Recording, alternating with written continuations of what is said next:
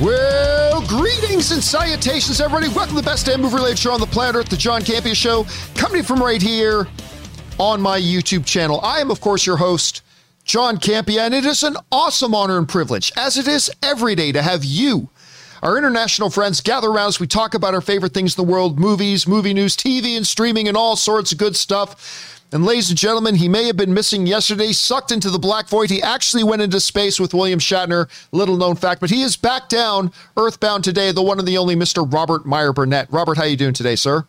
John, it's a great day. Good Canadian kid goes to space. It'll be a day that lives in history.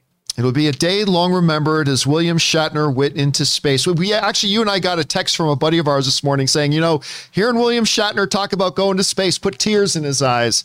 I think that did for a lot of people. And guys, it almost puts tears in my eyes. How's this for a segue? It almost puts tears in my eyes that you guys choose to spend a part of your day here with us, and we do have a whole bunch of stuff to talk about here today, guys.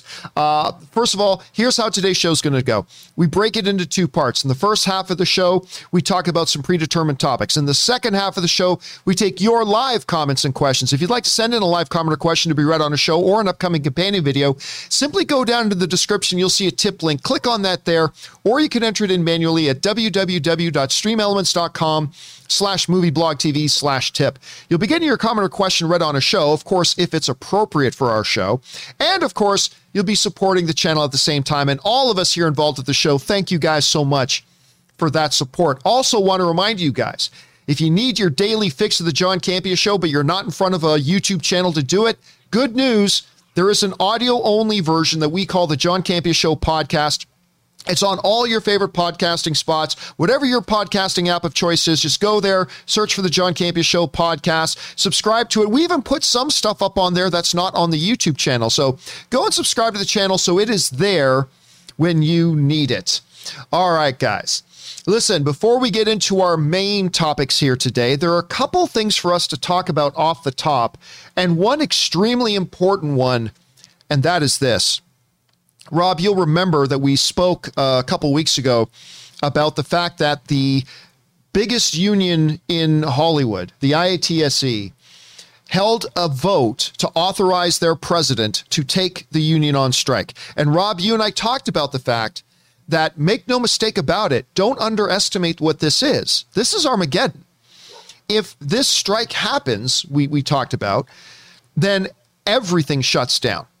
Every movie show and TV show, every movie and TV show you can think of gets ground to a halt. Now, I expressed some optimism at the time, Rob, reminding people, say, hey, look, they just voted to authorize the strike. They had to put the producers guild's feet to the fire. They had to show them they're serious. I believe a deal's going to get done. I think it's going to happen. I think they understand nobody wants a strike. I mean, so something's going to happen. Well, the temperature just got cranked up a bunch, Rob, because there is a report this morning in Variety that is now letting us know that IATSE, or the IATSE, has set Monday, this coming Monday, as their strike date if a new deal with the producers has not been reached. I want to read a little bit of this for you guys. This comes to us again from Variety that writes, negotiations to prevent a strike that could bring the film and television production business to its knees are going down to the wire. Matthew Loeb, president of the International Alliance of Theatrical Stage Employees, said early Wednesday that unless an agreement is reached, 60,000 union members will begin a nationwide strike against the major studios on October 18th at 12:01 a.m. Such a work stoppage would be catastrophic, halting production across the U.S. Union members are demanding better hours and working conditions, saying that the surge in production over the past decade has led to long hours and dangerous situations on set. And Rob, you and I spoke about this when they were voting about whether or not to authorize the strike. And it's something that a lot of people, I think average film fans, take for granted, that for these movies to get made, while the stars of the movies spend half the days in their luxury trailers, sipping Zevia and having their manicures done, whatever, there are hundreds of people on sets that are working for 12, 14, 16, 18 hours to get these things done. and they're not being compensated fairly, and their well-being is not being taken into consideration when talking about how long those hours are. And it looks like now they finally set a date. Say, look, you got to know we're serious. They set a date for Monday. Rob, you heard this morning that they've set this date for Monday. Were you surprised that they've now drawn a line in the sand and set it for Monday? And how's your optimism about whether or not they can actually get to a deal before that Monday deadline? Well, I think this strike, I mean, as you know, I've been on both sides of this line. And the fact is, this had to change. People just simply can't do the kind of focused, intense work crews for 12 hours or 14 hours or 16-hour days. So this had to change. We have to adopt a more European model. They call it French hours. Maybe not quite French hours, but things have to change because it's just not right anymore. And the reason that the producers are apprehensive about this is because when you're working 10 hours instead of, say, 12 hours, you're adding days to the schedule every week. And I understand that. It affects your budgets. It affects your bottom line. But we have to figure out how to work shorter and more efficiently in order to protect the health and welfare of people that are toiling very, very hard to make the studios a lot of money through great product that becomes even more important during the new streaming era. And so I think this is not a all you have is the leverage you have to negotiate. And IATSE has leverage. And they had an overwhelming vote to call a strike. And that is something that's a very powerful tool in order to affect change. And I think it's something that needs to happen. And for them to draw a line in the sand proves they're serious. It proves that, look, you can't push us around. We have to make a deal. And it's up to you. It's in your court. We've told you what we want. We've told you what we're going to do. And we're going to do it. And it's up to you to come back to us and address our concerns. And these are concerns, John, that have been around for years, decades. And it's time for a change. And I am not necessarily optimistic that they're going to negotiate their differences before Monday. They really haven't, as far as I understand, they haven't really addressed any of these concerns during these negotiations. So I think it's going to happen. You know, Rob, as much as I, as an outsider, can sit down and look at this situation and say, wow, I mean, yeah, look at these working conditions and all this kind of stuff. I thought it would be beneficial for you and I and for the audience at the John Campea Show if we heard from somebody who's actually in there. Now, I want to introduce somebody to you here, guys. First of all, you guys, many of you guys may have seen this before. That is my pride and joy right there. That table right there, that is my pride and joy. That is a 65-inch display TV inside of a table wired with iPad, iPhone, and Android power cables that run throughout it. And our game masters, whether you're playing poker or a role-playing game like Dungeons and Dragons here, they can bring up their maps on the screen underneath the glass. It's amazing. And that table, the reason I mention it, was designed by a friend of mine who is actually a production designer with the union, who has over 30 films to his credit, 30 projects to his credit. I want to introduce you guys to a buddy of mine, the designer of that fantastic table, and a member of the union here to give us a little bit more insight into this situation. Ladies and gentlemen, my friend, Spencer Brennan. Spencer, thanks for joining us here today, man. I really appreciate it. Hi, John. Hi, Rob. Thanks so much for the intro, John. I really appreciate it. And the table, it touches my heart. Good memories on that all around. More to come. Yeah. Obviously, thanks so much. Obviously, our role playing kind of took a hit when the pandemic hit, but we'll get back to that very soon. We adapt. Yeah. Oh, and hello to your viewers too. Thanks so much for taking the time to listen. Well, Spencer, listen, we are looking at this situation from the outside looking in. Can you kind of summarize for us? And by the way, I should mention, not only is Spencer part of the union, his wife, our friend Laura, is also in the union as well. So you are a union household. Can you kind of help explain to myself and our viewers and stuff like that, what is it that the IATSE is really trying to accomplish right now? What's going on with this situation? For me, I try to wrap the situation around, one word for me is sustainability. I think it's important to our culture outside of media, but over the years, the work situation on sets has, I like to say, it's eroded the quality of life for the workers. And it's overreached. We're at a threshold moment now where it's unsustainable for us. And what we're asking for, the sticking points for everyone to understand is reasonable rest, meal periods and breaks. It's 2021. We're talking about meal periods and breaks. A living wage for folks. I know this is an issue outside of Hollywood as well. So living wage, sustainable benefits, to come back to that word. Not so new media is one of our taglines. So there's a contractual situation around streaming, which is when you hear new media, or we say not so new media, effectively that's just crosstalk for streaming platforms. And lastly, we want to address diversity, equity, and inclusion in the workplace.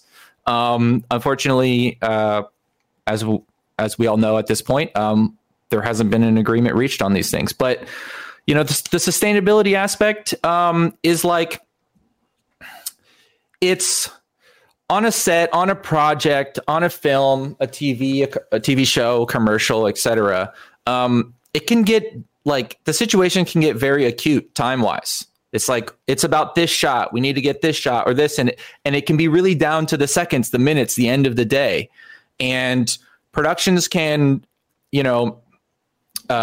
choose to spend the money or take the short-term hit or do what it takes to get that done. As a union, we know how to work hard. We've the IATSE laborers, we wouldn't be in the position in what we are right now. We wouldn't be a labor union. We wouldn't have been making films and media for close to a century, if not more now, without knowing how to work hard and how to make the product well. We're experts on doing that. And what ends up happening a lot of times is that the workforce carries the long-term burden of production's short-term decisions. Right. So they'll more than happy to pay more for people to stay an extra hour to get the shot done. But when one of those people who was on it's the 6th day of the week and they're clocking 70 change hours and they're like, okay, great, we got the shot. And then they crash on the way home. Those are real stories. That is something that really happens. And there's a nice hashtag moment that moves around the industry, but it doesn't, those things for me, they don't get addressed as a whole from the employers, from the producers. And on the top of the ticket, we're talking like reasonable rest. It's eroding. Let's make this practical for people. Can you give us an example? Because you've worked on a lot of productions. So I've done some grinds, yeah. By the way, Spencer was also the art director for a little show I produced called Awesome Tacular with Jeremy Johns that was up on the Verizon network. And he was our production guy. But that was a really fun set. That was a fun set, wasn't it? Yeah. But can you give us an example just to make it practical for people? Mm-hmm. Maybe one of the experiences that you either had or witnessed on set that was like really pushing the limits of what people should be able to handle? Yeah. Pardon me while I just try to gather. There's you don't have to drop names. You don't have to drop names. No specific names. I mean, for me, and I'll see if I can kind of conglomerize this with a few other, but specifically, like, I think the rest periods, meal breaks, and those are the kind of things that happen very often on a set, and they've happened to me. So those will be commonly referred to around issues with turnaround, which basically means, hey, we went over today. So this will happen. This happens a lot. It's okay. We start on Monday. 6 a.m. bright and early, everybody. This is a very common week, and it's happened to me, and it's all over. And then you do like a 12, 14, and there's a little bit of pushback. So but you got to give everybody 8 hours or so, or whatnot, to turn now, around. When you say 8 hours, you mean 8 hours between when you finish the 14-hour shift to when they expect you to be back on set to start shooting again. That is correct right there. So you work a long day that started early, and there were some hiccups, and you had to get that shot done because actor A, he's got to go to Hawaii tomorrow. He's only available on Monday, so we got to get all his shots or her shots and you do so, and it pushes the schedule back. And then so now Tuesday starts at 8:00 because of the way that the call times and needs to be scheduled, and so forth and so forth. Those issues can stack, and then you end up on a Friday, and Fridays are no longer Fridays. Fridays are now can be referred to as a Fratterday. Oh, Friday. Fratterday. Fratterdays is a term that we're using. Yeah, it's an issue. Fratterdays is common. And I think this is a good issue to talk about because it covers a lot of what we're asking for is, okay, Friday's been pushed back. We're calling it now at work at 2 p.m. And then 12 hours plus 2 p.m. puts you now into Saturday, and it's the last day of the week. So there's probably some push and some crunch. And again, maybe there's some scheduling conflict, and you don't get home until 6 a.m. on Saturday. And this can be a regular thing. Yeah, no, this is a regular thing, so much so that we have the term Fratterday now. So typically, if, maybe some of your audience can understand, Friday night is supposed to be a good night. Friday night's supposed to be the end of the week, right? Like, hey, it's Friday, TGIF. Let's go home. Like, I've got the weekend ahead of me. That doesn't exist for a lot of folks in entertainment. Tell me if this is normal. I was on set. I want to make sure I say the right movie because it might not be. I think I remember it being the Rainn Wilson movie called The Rocker. I don't know if you guys remember that movie, but I got to be on set for that, and might have been another movie. So people involved with The Rocker, if I'm wrong about this, forgive me. And I remember I showed up at 7 a.m. one morning because I was going to be an extra in a scene. And I remember talking to some people, like some guys are just dragging their asses around. And I was like, wow, everybody like super tired. Are they not used to getting to work this early? And somebody told me, oh, we didn't strike the shoot till 2 a.m. last night. So they were shooting from like 6 a.m. from 6 a.m. one morning to 2 a.m. Then they broke, and then they were back on set like 5 hours later. And I'm like, I was like, seriously? How do you function like that? I can't function like that. But they said, yeah, this isn't completely unusual. Is that not completely unusual? Not surprising at all. Like, doesn't even raise my eyebrow. Like, those scenarios, and like there's similarities and there's a few adjustments based on time, schedules, contract. But yeah, no, exactly that. And the weekend is just the larger chunk of it. If it's an overnight from a Wednesday to a Thursday, great. You got 6 hours to get home. Sleep. Shower. The other S. Shower. Oh, yeah. Well, eat also. That's, sometimes you don't want to eat. I mean, there's food on set. You can show up a lot of times 30 minutes early, 40 minutes early, and there's a breakfast, a courtesy breakfast a lot of times. However that, people want to call it that. And, I can roll that into meal breaks too, because typically it's a 6 hour chunk of work followed by 30 to 45 minutes to an hour of off time. And, it used to be that a story I'll repeat from the president of our guild. He said, when I started working, it was lunchtime. You had lunch, work was off. You could, like the set is off. It's down. The lights are off, like let's have lunch, recuperate, get some calories in us, take a breath and come back. And then we'll do another 6 hour chunk. And then we'll call it the end of the day. Or we'll call another break and we'll order in some lousy pizza or to-go meals that constitute a second meal to satisfy a meal after every 6 hour chunk of work. But yeah, like you go home and you barely have enough time to do the common human necessities. And and then you get a weekend and you have one day, maybe less, cumulatively, maybe a weekend day. That starts at 6 a.m. on Saturday. Oh, well, if you're lucky. Without you having slept. So right, if you get home at 6 slept. a.m. Saturday, when you're going to sleep, are you going to sleep a whole day? Right. Are you going to sleep 8 hours from 6 to 2 in the middle of a Saturday? Or is your family going to say, we're going to have lunch? Can you join us? So you get 2 or 3 hours, maybe do some laundry. Maybe you get one good night of rest between Saturday and Sunday. And then you've got to go to sleep early on Sunday to, so think about it in terms of your body's like refresh cycle. You're constantly moving your 8 hours of sleep like back and shorter and back and shorter and back and shorter. So not only is the hours that you're working and the hours that you're sleeping, but your own like sleep regeneration cycle is consistently disrupted. You're not sleeping at the same time every day. You're not sleeping the same amount every day. And those are the things that's part of what I mean by like, I think now there's studies that you can find. I'm sorry, I don't have any, I didn't prepare any, but it's like, those are cumulatively destructive to a human being. When you're 70 years old or 60 years old and, you're retired, it's like, well, what was your lifestyle? You're like, yeah, I had a really bad, I binged my work and I had this, and it's those kind of, and it's up to you. Is that an increased risk of heart attack? Is that an increased risk of stroke?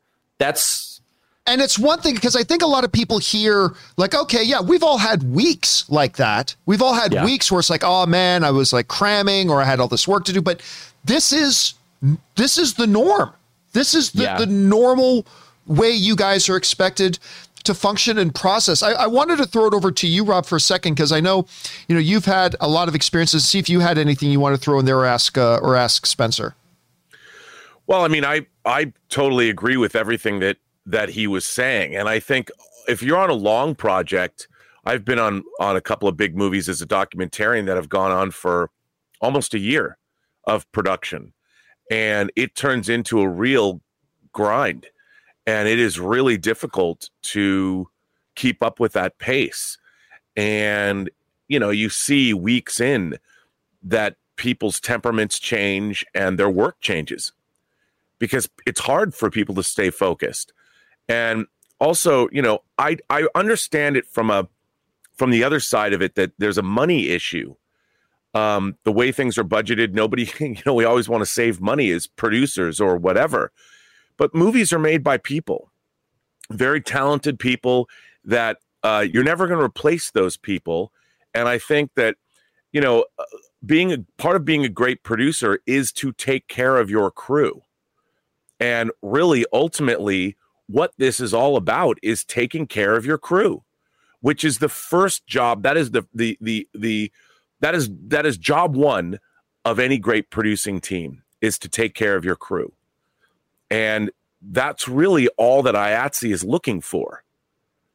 I mean, it's not, and taking care of your crew is paying a living wage, making sure people are compensated for their time and their amazing talent, because the people that are working on these projects, John, they're the best of the best. They're like a precision military team that has been trained to interact with people of multi-disciplines. And they know how to anticipate the needs of other different departments. The art department, for instance, has to anticipate what the camera crew needs. Where can the camera crew hang their lights in a set? So the training, the on-the-job training that people have, you can't just hire new people and replace them. You're talking about an elite team of people that are the best of the best, and you want them taken care of. Spencer, thanks a lot for being here today, man. We really appreciate it. But let me ask you one last question before you go. The union has now set a deadline for Monday, this coming Monday, just days from now. As a member of the union, as somebody who works on productions and stuff like that, where's your feeling at right now? How optimistic or pessimistic do you feel right now that cooler heads are going to prevail from the producer side and that you guys will be able to get a deal done by Monday? Where do you think the chances are right now? Personally, speaking from the heart, and my wife's, she's been working a lot this year too. So like I said, we're a union family. don't have faith that the producers will be able to address. At this point, I've gotten the impression that they want to squeeze us. And my reaction to it is, we are hard workers. We know how to do the squeeze. We know the grind, and we know how to buckle down and get it done. And in this instance, we're not buckling down and getting their shots done. We'll do that. But what's the priority now to get done is to take care of our people, is to take care of each other, and meaningfully influence the business so that it properly supports the people that support it. So I think there will be a strike. I think it's going to happen. And I think it's going to be, I think there's going to be some headbutting on there. I think cooler heads will prevail, but I still think that actually will result in a strike. I don't know how that kind of goes in there, but I don't have faith that they're going to sweep in that producers are going to sweep in and fold at the last minute. I feel like big money's going to squeeze us. And, that's my thoughts. All right, man. Well, we'll keep our fingers crossed for everything. Hey, Spencer, thanks so much for coming here and bringing your perspective to this, a perspective none of us have. But listen, if anybody wants to follow you on social media, where can people find you and follow you on social media? I am known social media wise as @Spencercules. I don't have a huge profile, excuse me for that. But my wife is known as the Stills Ninja. She's much more active. And Stills Ninja or Lara Solanke. She's a member of Union 600. And one of the most gifted, talented photographers I've ever seen in my life. And she's a dear friend of Anne's as well. So anyway, Spence, thanks for being here, man. And we will Thanks so much, John. We'll have you guys over soon. Have a good one, man. Thanks to the audience. Cheers, everybody. Here. Ladies and gentlemen, that is Spencer Brennan, a member of the union, a great production designer, a guy who made my table, as a matter of fact. And thanks to Spencer for bringing some perspective here for us. Guys, question is for you.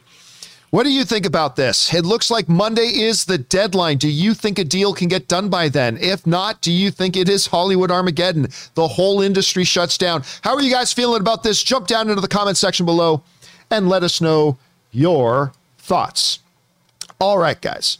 With that down, we've got what we're almost half hour in, Rob. We haven't even got to the second off the top. Okay, so with that down, let's move into a second off the top, and that is this. You know, guys, you guys know that I was at CinemaCon about a month ago in Las Vegas, and they showed us a whole ton of stuff of all the movies coming out. And one of the things that they showed us that I wasn't really aware of was this new Ethan Hawke horror movie called The Black Phone. And while we were there, they showed us a trailer for it. And I think Aaron and I spoke about it briefly, but we really liked it. We really liked the trailer a lot.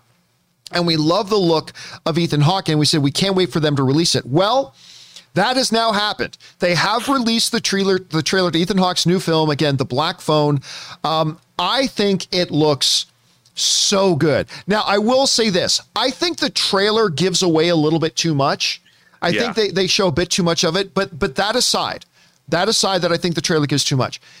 It makes this movie look great. This movie looks great to me. First of all, I think Ethan Hawke as a villain is fantastic. I thought the kid in it was great. This whole notion of a kid being held in this room with an old disconnected phone, and all of a sudden the phone starts ringing. I thought it was great. Rob, you had a chance finally to see this trailer for Black Phone.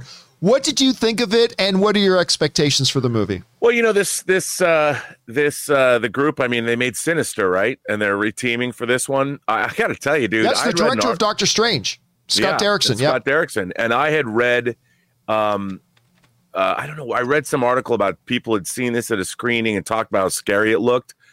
I thought the trailer was pretty great. I mean, yeah, they probably revealed too much information, but let me tell you, Ethan Hawke looks like he's having a good time. And I'm here for this movie. It looks diabolical. It looks scary. And that's what we want from horror films. So I was like, yeah, bruh, bring that on. You know, it's funny. I don't want to wait till February, though. At CinemaCon, Handsome Hawk, Ethan Hawke, he actually spoke about this. And he said, you know, I normally don't do villains. But when, you know, if Derrickson wants me to do a villain, I'll do a villain.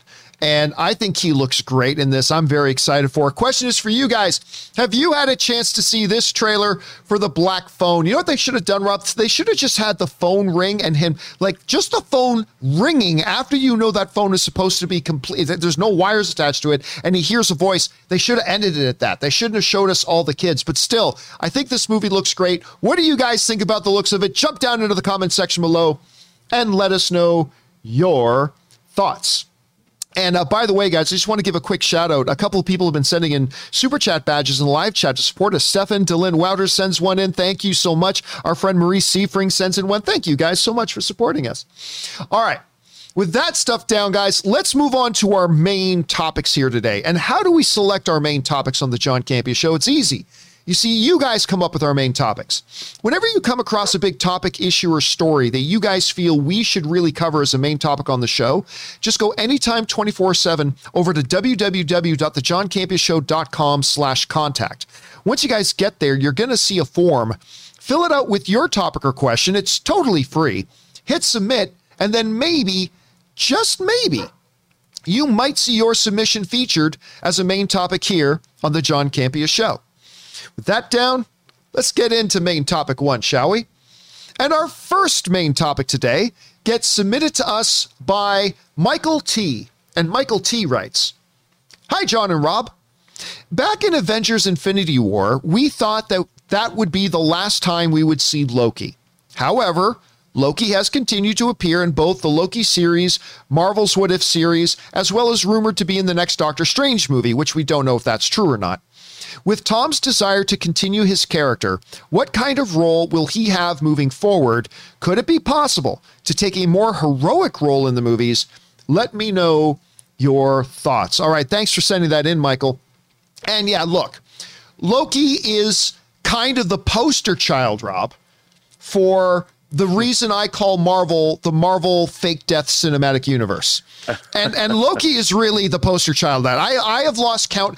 They even Tom Hiddleston made a joke about it in the Loki series about been killed many times or something like that. They even made a joke out of it. They even killed him in the Loki series again and then brought him back.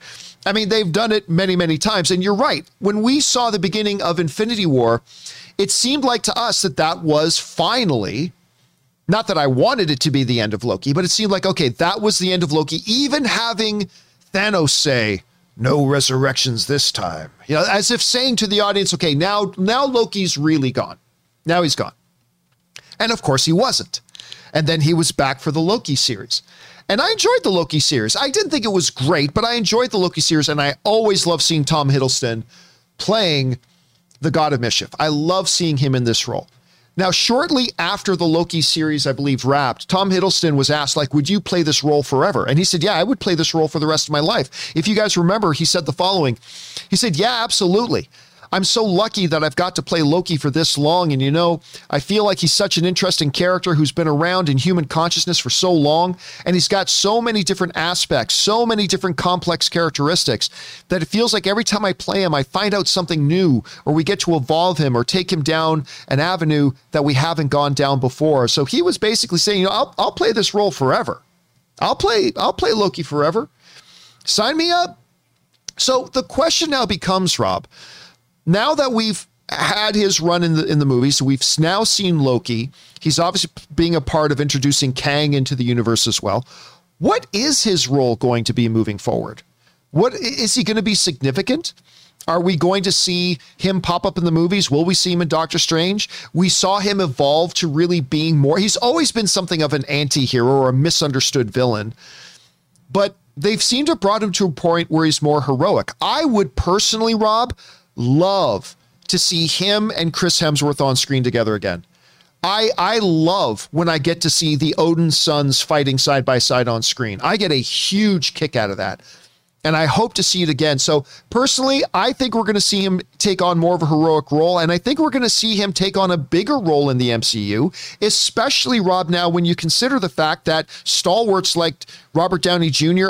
isn't there anymore. Chris Evans isn't there anymore. Scarlett Johansson may or may not be back, depending now that they've kissed and made up. But I think he's going to actually become more predominant in the MCU moving forward. Hell, maybe even being an Avenger. How's that for going far out? Anyway, Rob, we've seen all the Loki stuff. Our viewer asked, what's going to be his role moving forward, if any? How do you see Loki's role in the MCU moving forward?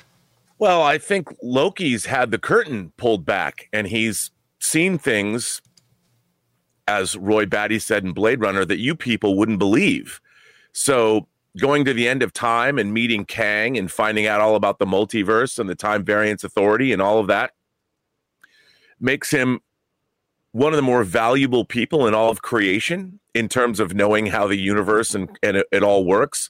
It also makes him incredibly dangerous. So to me, Loki has been given added dimensions to his character that make him, in my mind, a fulcrum point of the entire MCU. Wherever Loki goes, knowledge, dangerous knowledge, goes with him. And knowledge he can exploit and use against people that have no clue as to what Loki now knows. So I prefer him as an anti-hero.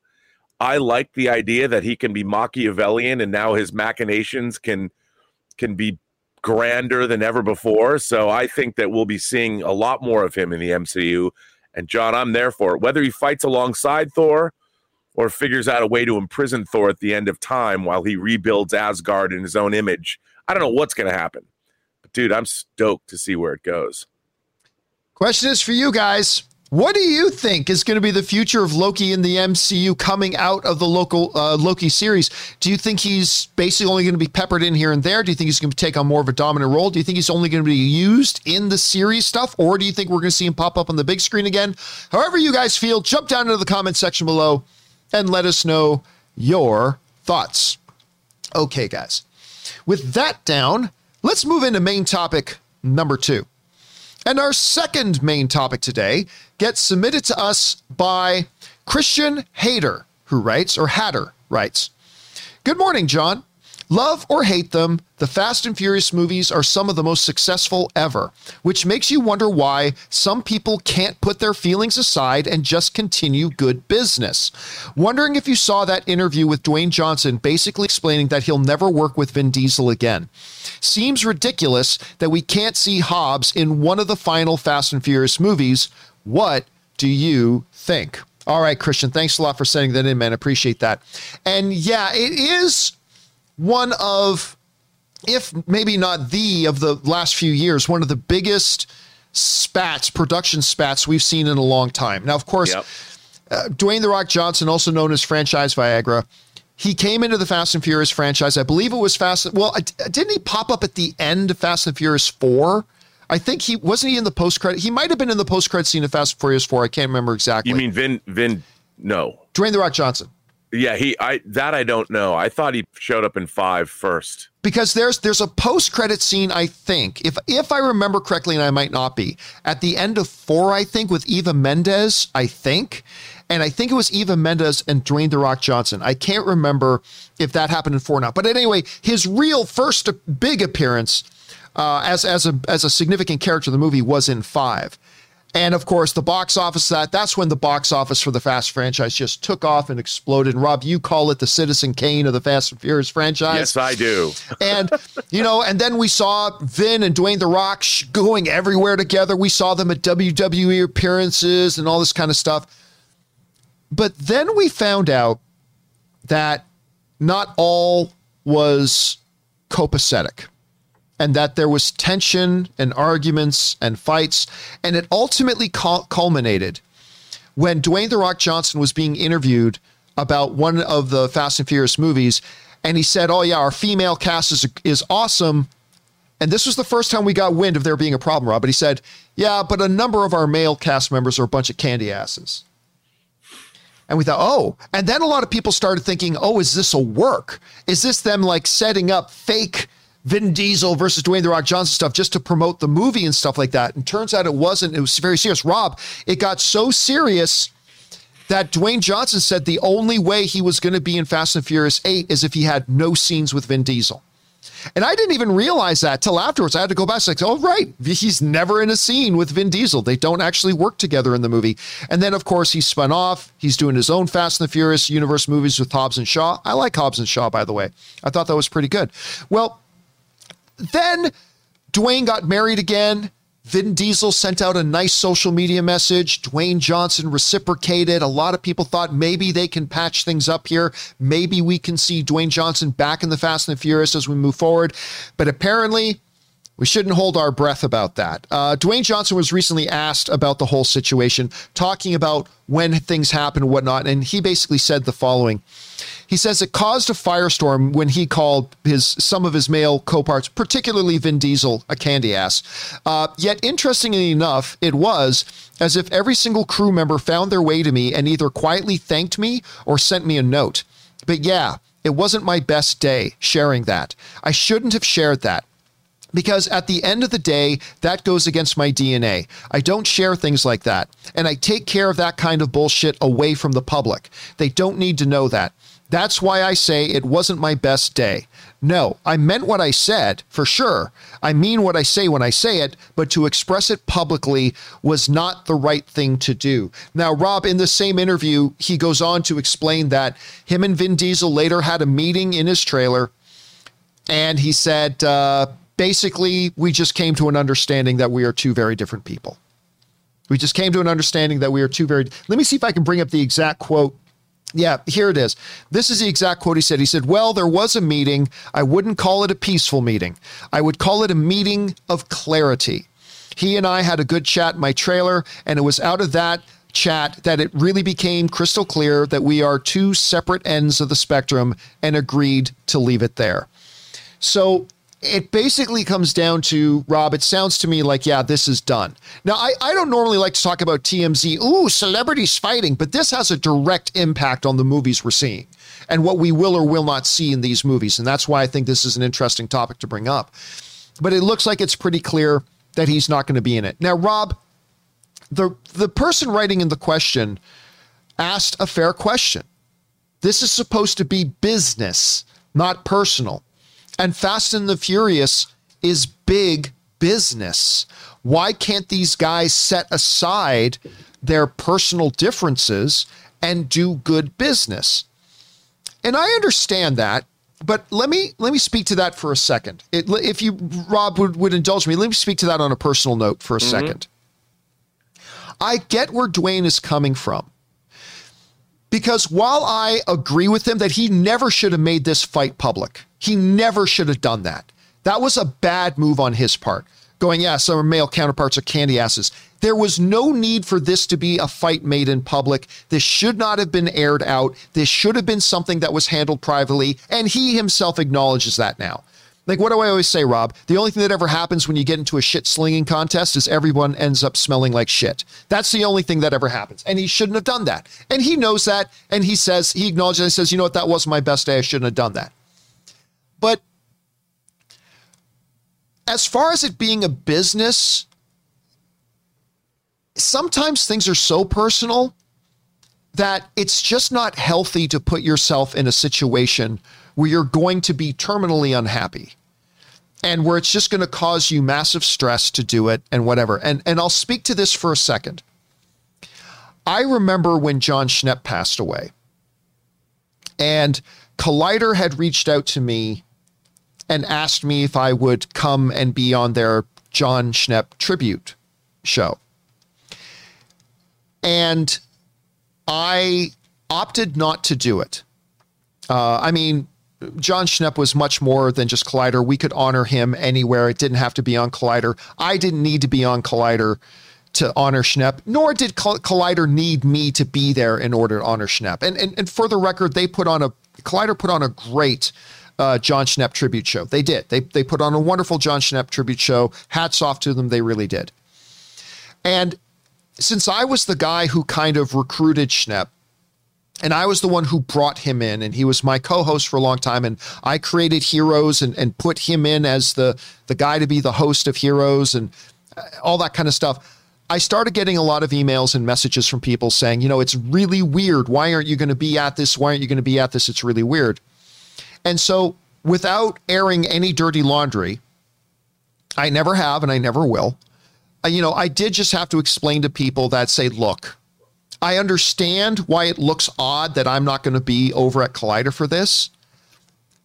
And I'm not going to name names and I'm not going to give specifics, but you got to understand, for me, that is an environment that I do not want to be in. And it's an environment that's not healthy for me. I said, for my own health and for my own well-being and my own mental, protecting myself mentally and all that kind of stuff, it's just not a place I should be. And I need to make decisions for my own personal health. And I'm going to honor Schnepp my own way in my own place at my own time. And I did. And, but I just can't go and be in that environment. It's just not something I can do. So I bring that up to say, I get it with Dwayne "The Rock" Johnson saying, look, if it's at a point where he was so frustrated and it's just so stressful to even think about that environment that he's like, no, I can't be in those movies anymore. I get it. I do. So, Rob, I think the person asking the question isn't wrong. It's business. Can't you put your personal things aside to do business? I agree, yes, but there are exceptions to that, where if it's just going to cause you a lot of mental grief and a lot of stress and a lot of anxiety and a lot of frustration, then that's not the most important thing in life. Just avoid it and don't do it. So I get it. Rob, you hear about Dwayne Johnson kind of explaining the situation. It kind of sounds like, yeah, he's actually going to be done with Fast and Furious. What do you think? Do you think that, you know, they should be able to find a way to move past this and make big business together? Do you understand where Dwayne Johnson's coming from? How do you see this? Well, still thinking about what you're saying about Collider. Look, I look at it this way. Dwayne Johnson is a machine. He is a finely tuned machine that throws all of his professionalism into everything he does on and off screen. And a lot of what he does is off screen to prepare for what he's doing on screen. And as somebody who, I would imagine, I've never worked with him, but I've only heard stories that when he gets to set, he is the utmost paragon of professionalism. I mean, the man, he knew through working for Vince McMahon and all that he knows what to do here. And when he comes to work, there's an expectation I think he has that everyone else is going to work the same way that he does. Because for him, you know, the same way he keeps his body, the way he keeps it, I mean, his discipline is such that I'm sure other people in Hollywood can be much more undisciplined.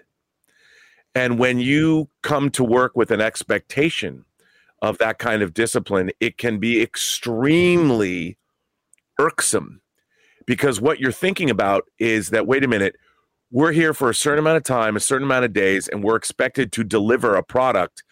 And other people might have been interfering in his ability to deliver what he is being paid to deliver. You know, John, when I've done something that you haven't been, you haven't liked, you have called me up and you said, listen, we need to talk about this. And you've expressed your opinion. And usually you're correct. And I'm like, you're absolutely right. I completely hear you. And it's always about the work. You know, it's always about the work. It's never personal. A lot of people can't deal with that. And I think that Dwayne Johnson probably was like, look, there's a lot of Mickey Mouse shenanigans going on here that we shouldn't be doing. And he's thinking about his brand, and he's thinking about what he's bringing to the role. And I think at some point he said, okay, well, we have a lot of different personalities here. And if it's okay with everybody else, I guess I have to make peace with it, but it's not the way I like to work. So I think that in his case, what he's thinking about is his brand that he cultivates on and off screen 7 days a week. And why be in a position where the brand that he is building, and he built it for far longer than he's been involved with the Fast and Furious franchise, and will be building it far after he's done. So I understand where he's coming from, and I completely get it. And he's got plenty of other movies to make. And while it might be business, ultimately he has to decide, is it good business for him? Right. And I think that he probably knows himself better than anyone else. And if they want to make another Hobbs and Shaw movie, I'm sure he's going to be there for it.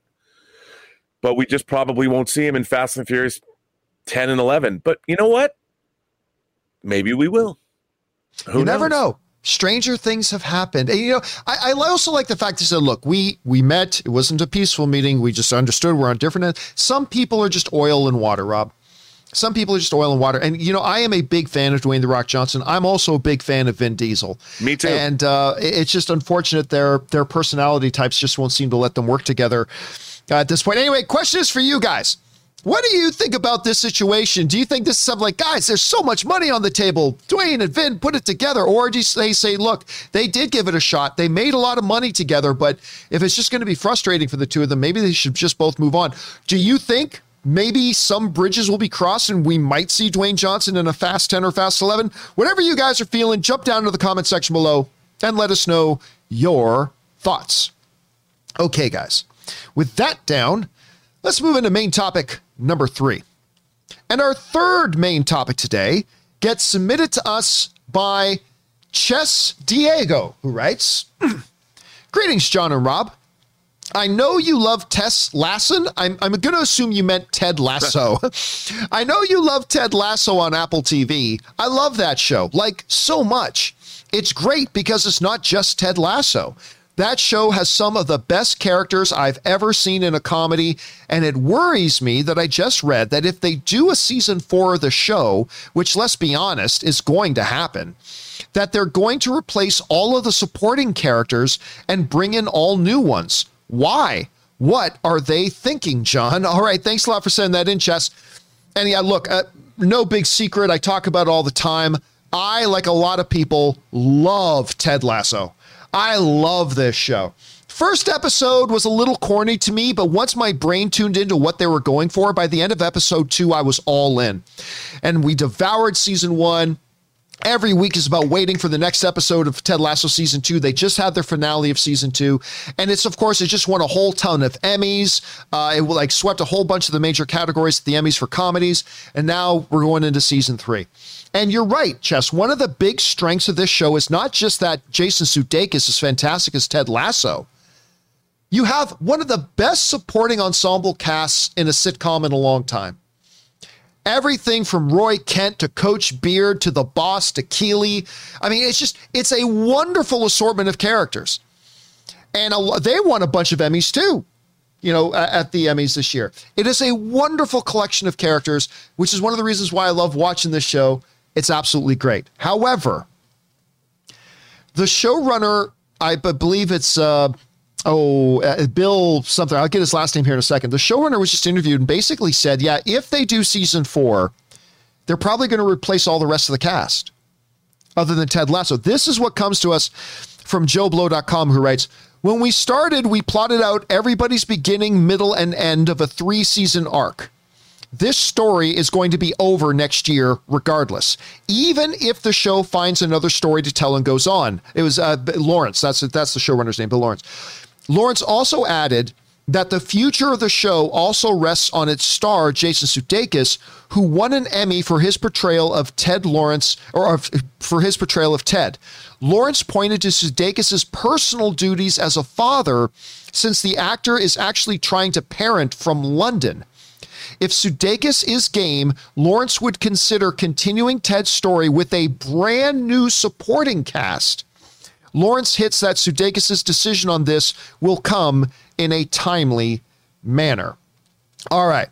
So that again comes to us from the folks at Joe Blow. So what it sounds like is that issue here is that, of course, Jason Sudeikis, he just went through an unfortunate divorce, but they have children. He's trying to be a parent, but they shoot this show on location in London. They shoot this show over there. And I guess for Jason Sudeikis, that's becoming problematic. He has kids at home and he's off in London for good chunks of the year while they're shooting the show. I respect that. I respect that as a parent. But to say you need to replace all the cast. Dude, just shoot the show in LA. Recreate the sets. Shoot it in LA. Or say, Ted went back, but bring the cast of characters with him somehow, some way. It's fiction. You can come up with something in a story to do that. Because, Rob, I don't know about you, but for me, especially with comedies more than anything else, I don't watch shows like Ted Lasso for the plot. I don't watch these shows like this for the plot. I didn't watch Schitt's Creek, which might be the greatest sitcom of all time now that I think of it. Anyway, I didn't watch Schitt's Creek for the plot. I watch these shows, especially these comedies, and this is true even if you go back to shows like Seinfeld or The Office or Parks and Rec. I watch these shows because I just love hanging out with these characters. I just love being around Roy Kent. I just love being around Coach Beard. I love being around Coach. I just love being with these characters. And so it's fine if you want to say that our story arc for these characters is completed after season 3. Okay, that's great, but this isn't fucking Game of Thrones. This isn't The Sopranos. This isn't Breaking Bad. We just love being around these characters. You can come up with something. So, Rob, I got to tell you, while I respect the artistic integrity of saying, hey, we had a story arc plan and it's getting wrapped up in season 3. And if we have to bring this back to the States, all new characters. But you got to understand, one of the reasons I watch this show is for Keeley, is for Roy, is for Beard, is even for Nate, even though I want him to be murdered. There's got to be a way to come up with this to make this right. I don't know, Rob, what do you think? Maybe I'm totally looking at this the wrong way. How do you see this? No, I mean, I look at it like you do. I mean, that's why people tune into comedies. It's you want to hang out with those characters. They're not necessarily plot driven. I mean, they can be. Ted Lasso did have an overarching plot, but it was interesting.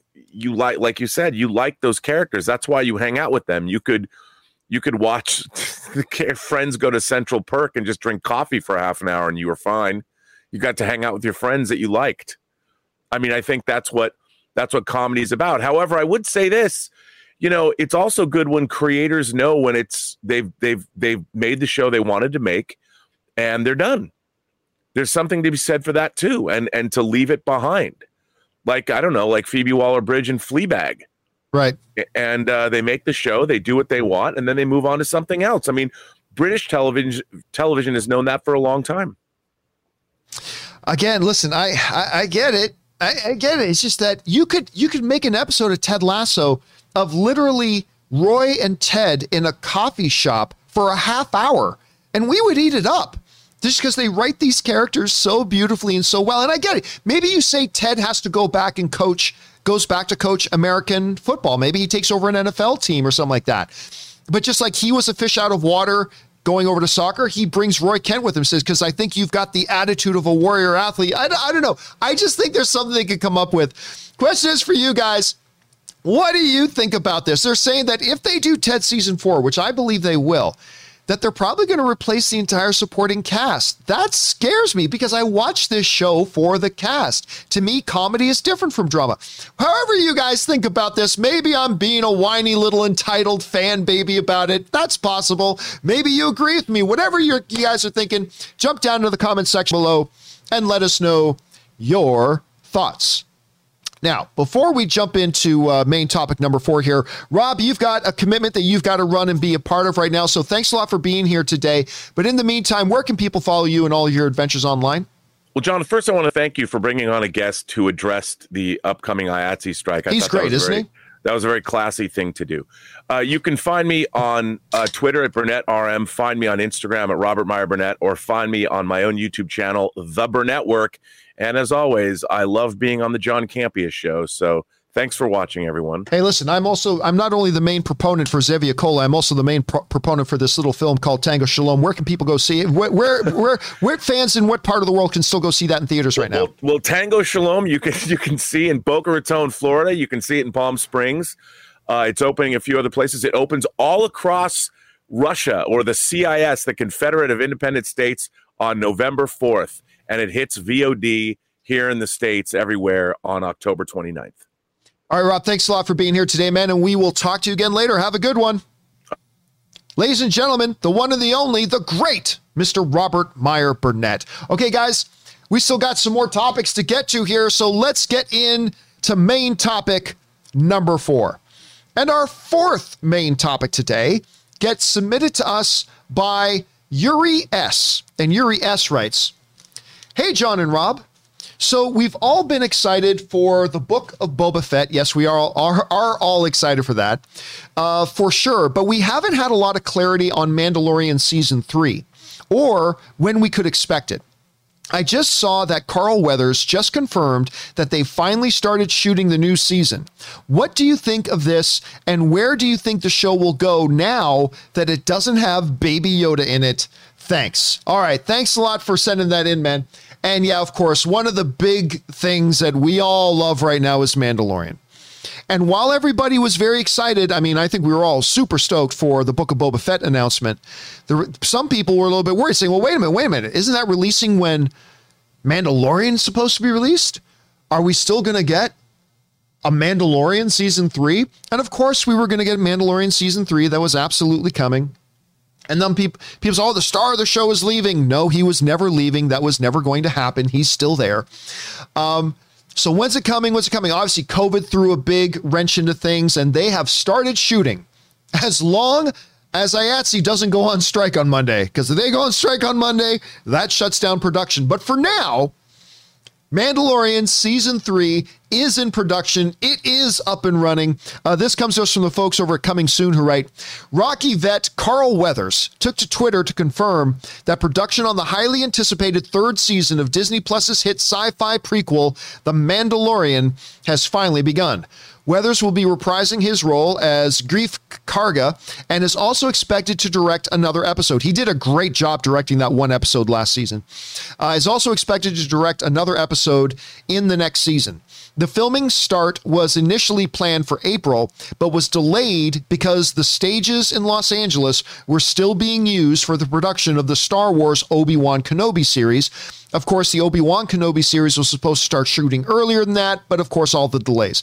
That bumped the production start of Mandalorian, which had only just wrapped in September. And again, that comes to us from the folks over at Coming Soon. So yes, there you have it. We've got Mandalorian Season 3 now in production. Now, you bring up a very, very good question. Where does this show go right now? Understanding that we no longer have Baby Yoda. Baby Yoda ain't a part of this. Grogu is no longer a part of the show. Here's my thoughts on this, and I'm sure a lot of you are going to disagree, and that's fine. But I said this during the finale of Mandalorian Season 2, and I still believe it, so I'm going to say it here again. I don't believe for a second that we're not going to see Baby Yoda back. He's going to be back. He'll be back. Listen, while this show is called The Mandalorian, and The Mandalorian is great, the supporting characters are great, yada, yada, yada. The reality is that this show became a pop culture phenomena, not at the beginning of episode 1, but at the end of episode 1. It was the end of episode 1 when Mando opens up that thing and looks down and sees what we all came to know as Baby Yoda. You see, because when The Mandalorian was coming out, a lot of us hardcore Star Wars fans were excited about it. There were some people on the fringes that were looking forward to it, and a lot of us were looking forward to it. But when that first episode ended, and the world saw Baby Yoda for the first time, the internet exploded. Because now it wasn't just hardcore Star Wars fans that were wanting or were interested in Mandalorian. Now it was everyone. There are a number of women in my life, friends and family and stuff like that, no interest in Mandalorian. But the moment that damn Baby Yoda came on screen, that's all Ann could talk about. I mean, if I took you into Ann's office right now, which is up the hall from my office here, if I took you into Ann's office, I lost count of how many Baby Yoda things there are in there. I had female friends of us who have never talked about Star Wars that were showing up at my house, Baby Yoda shirts, Baby Yoda sketches, and talking about when's the next episode of Mandalorian. That Baby Yoda shot changed Mandalorian from a show for Star Wars fans to a global frickin' phenomena. And every week people tuned in to see that frickin' little green puppet, to see that frickin' little green puppet walk around and coo and caw. Oh my gosh, did you hear it coo? Ah! And that was all of us. That was me. Don't lie. That was you. I don't care if you're sitting there in your leather jacket and you got your Budweiser. When Baby Yoda came on screen, you turned into a freaking little, oh my God, he's so cute. He's so, that was all of you. Don't lie. Don't lie. That was all of you. I'm not going to lie. That was me too. That was me too. I see liars in the live chat right now. Russell Amador is a liar, saying that wasn't me. Liar. You're lying. You're a liar. Stop lying, Russell. Stop lying. That was everybody. Then all of a sudden, the whole world was talking about this show. I say all of that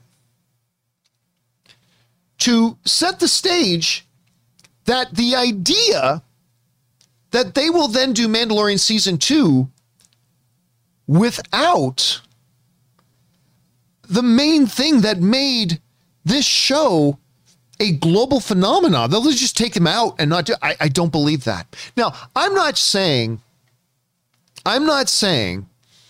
that Grogu is going to be there right at the beginning of episode 1 of season 3. I'm not saying that.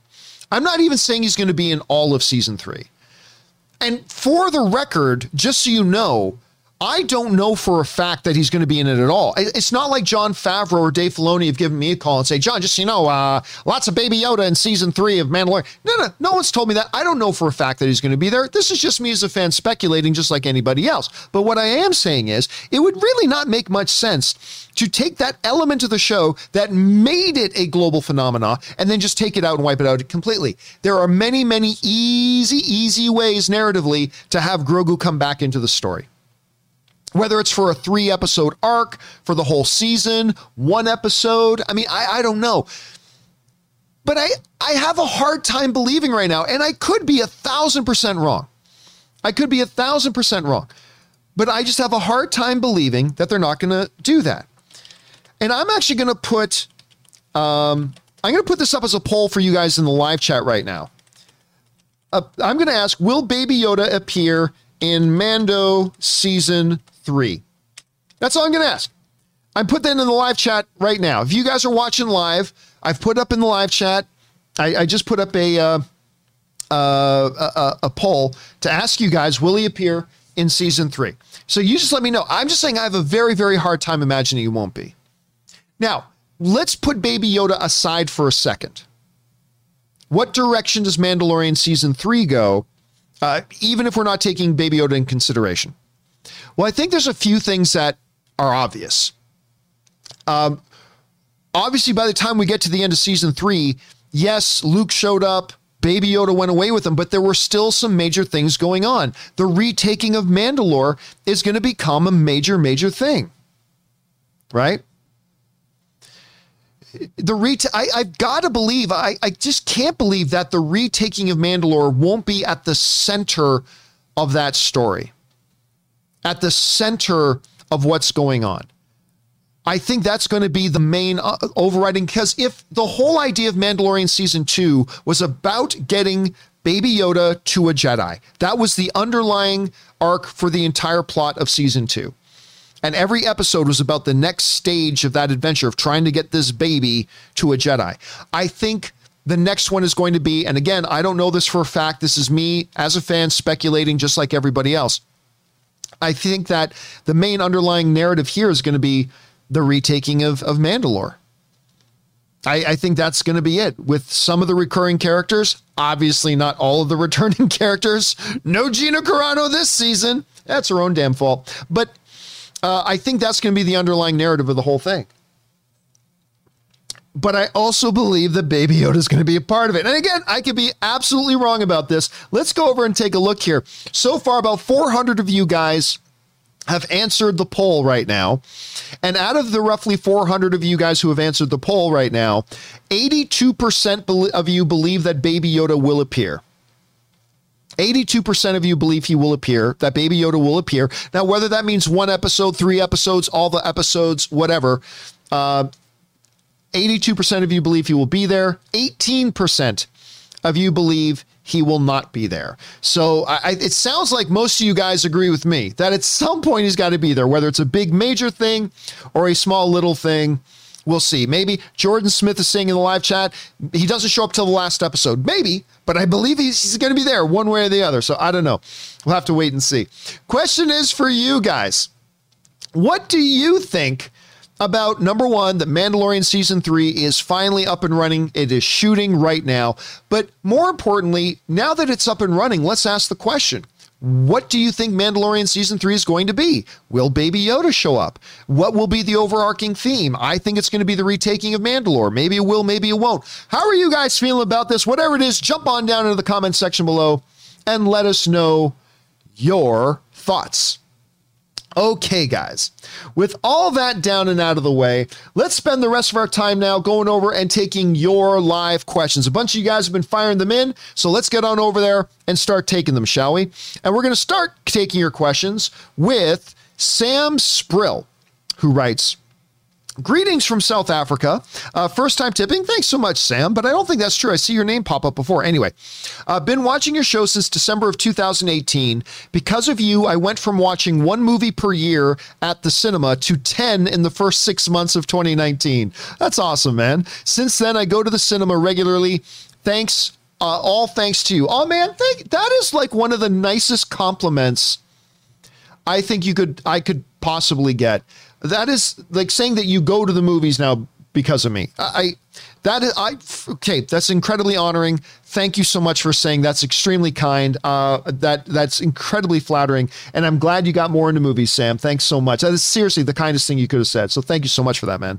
All right, next up, we got an anonymous viewer who writes, with Alan Horn leaving and Kevin Feige not taking his place, do you think it's more probable with all that's going on that Kevin Feige will be following him out the door? Well, look, I have said for a while that I believe Kevin Feige is going to be moving on from Disney and Marvel. I don't think the Bob Chapek reign is going to help that situation. I think that's going to further it out. I think the fact that now Alan Horn is leaving, he loves working with Alan Horn. Kevin Feige loves Alan Horn. And I know maybe he's also really close with Alan Bergman as well. I mean, the new kind of guy that Alan Horn mentored to take his place. Maybe he likes him just as much. I don't know. But I've been saying for a while that I do believe that Feige's going to be leaving Disney. Maybe not this year, maybe not in 2 years, but I think the clock is ticking on Kevin Feige's time at Disney. I think he's going to probably want to move on at some point, but that's just my take on it. I might be right, it might be wrong. We'll see. All right. Next up, Fanimator writes, top 10 movies of the year. Number 1, Shang-Chi. Number 2, Zack Snyder's Justice League. Number 3, Free Guy. Number 4, Mitchell's versus the Machines. That was such a pleasant surprise. That Mitchell's versus the Machines was such a pleasant surprise of an animated movie. I was really charmed by it. Number 5, A Quiet Place Part 2. Number 6, The Suicide Squad. Number 7, No Time to Die. Number 8, Black Widow. Number 9, The Tomorrow War. I didn't mind The Tomorrow War. Number 10, Nobody. Loved Nobody. I would have to put Nobody a little bit higher on my list, but that's a good list of films there, Fanimator. Thanks for sharing it, dude. All right, next up. Mike Hamari writes, I was spoiled in Los Angeles with access to so many theaters showing independent films and smaller studio films. Who or what prevents theaters in smaller markets from showing limited screenings of smaller films midweek? Not really anything.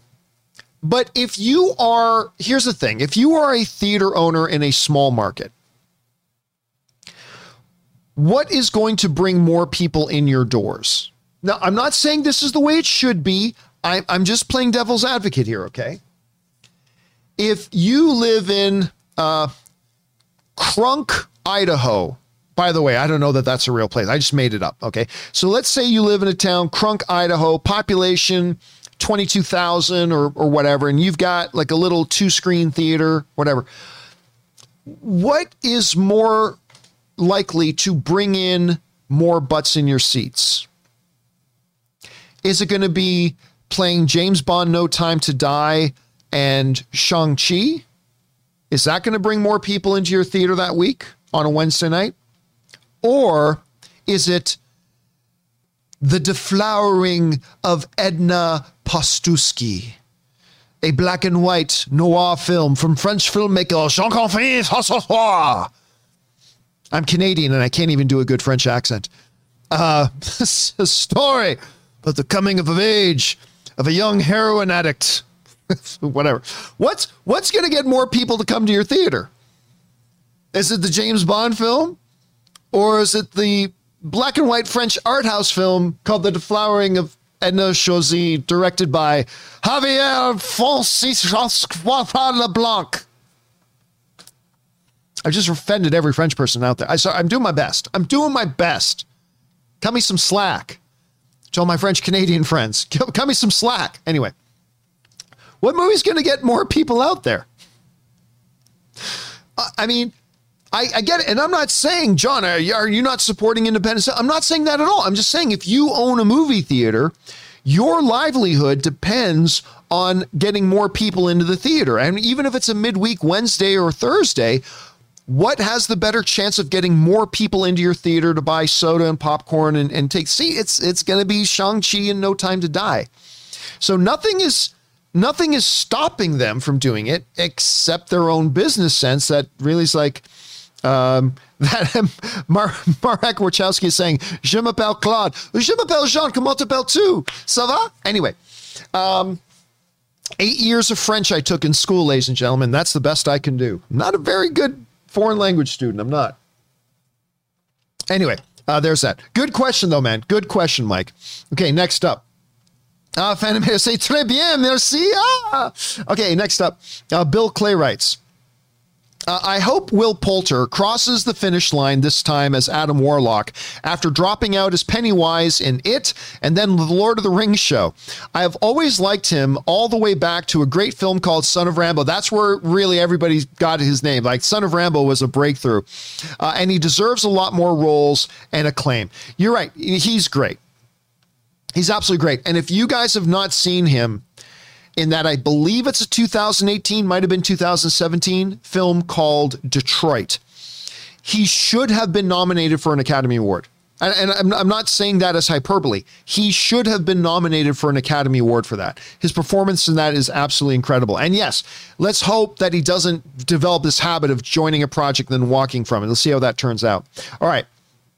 Next up, Ismail Montoya writes, hey, John, a question came up a few days ago of who could be the next superhero to lead the MCU. Now, Will Poulter is confirmed as Adam Warlock. Would you consider him as a potential? Nah. I would consider it. Thanks and bring on the filthy. Not really, for a couple of reasons. Number one, I don't think, as really good of an actor as Will Poulter is, I don't think he can be that next Robert Downey Jr., Chris Evans to be the face of the MCU. Also, really, when you know more about the Adam Warlock character, him being kind of the lead face of it, not really. He's always been kind of treated as a supporting character, an important, powerful supporting character in the comics, but he's always kind of filled that role. So both from the Adam Warlock character point of view and from the Will Poulter point of view, I don't see him being that next one. Although I am very much looking forward to seeing him play the role. All right.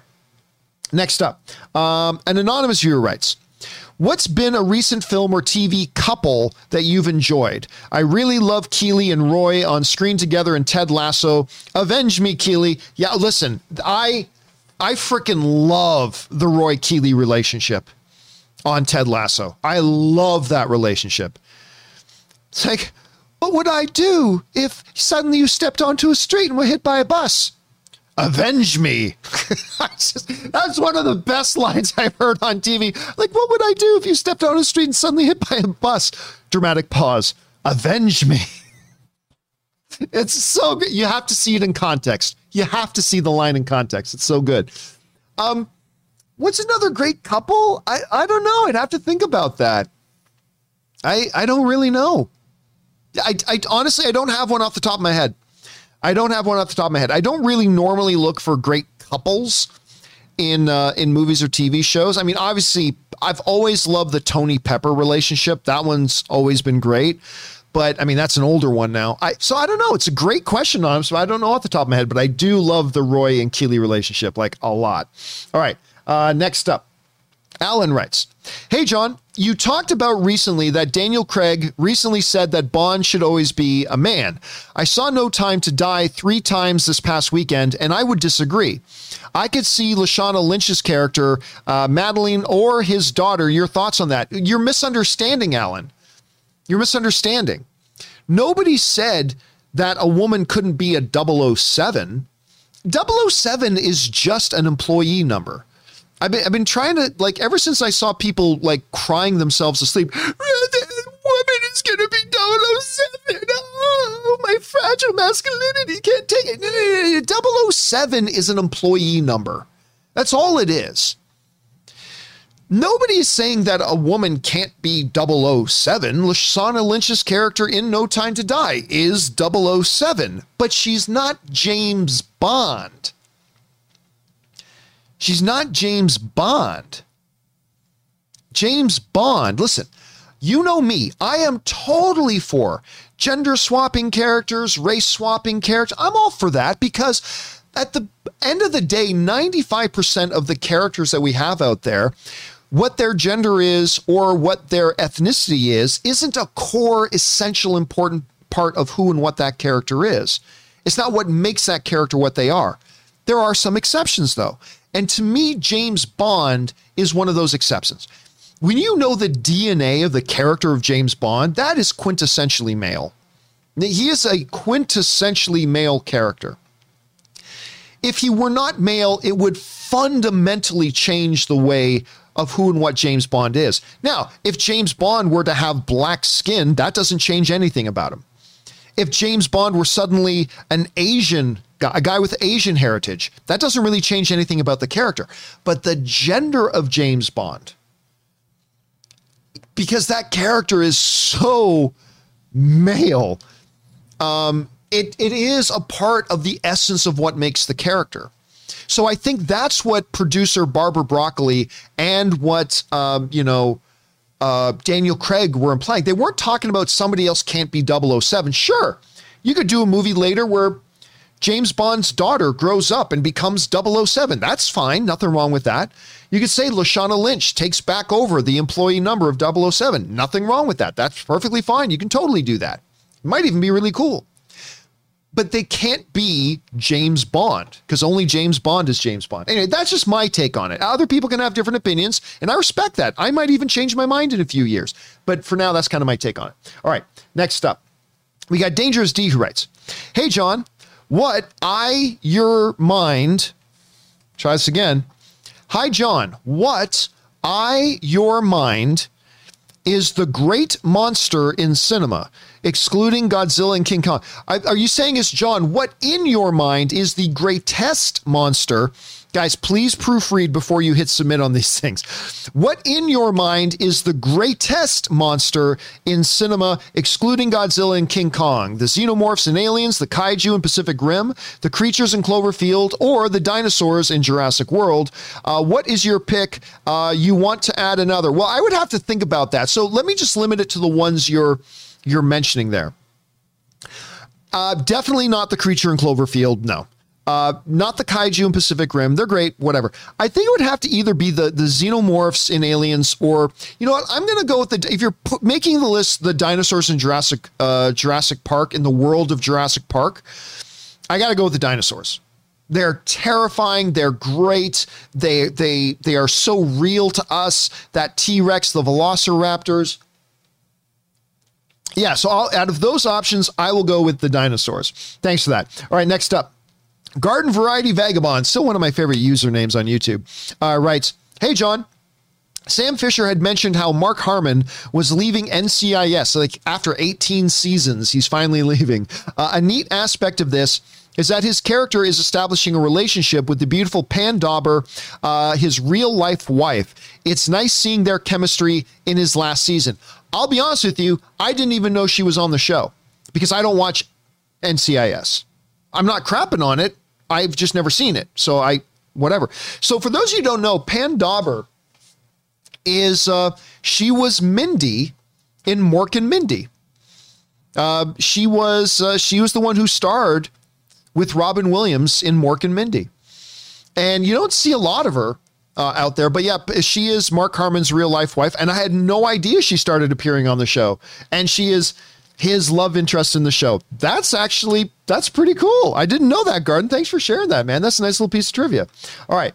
Next up, we got Suthius, who writes, I'm not sure if Mrs. C, that would be Anne, has ever met or worked directly with Brian Goldner. She did. She knew Brian during her time at Hasbro, but news hit that he just passed away.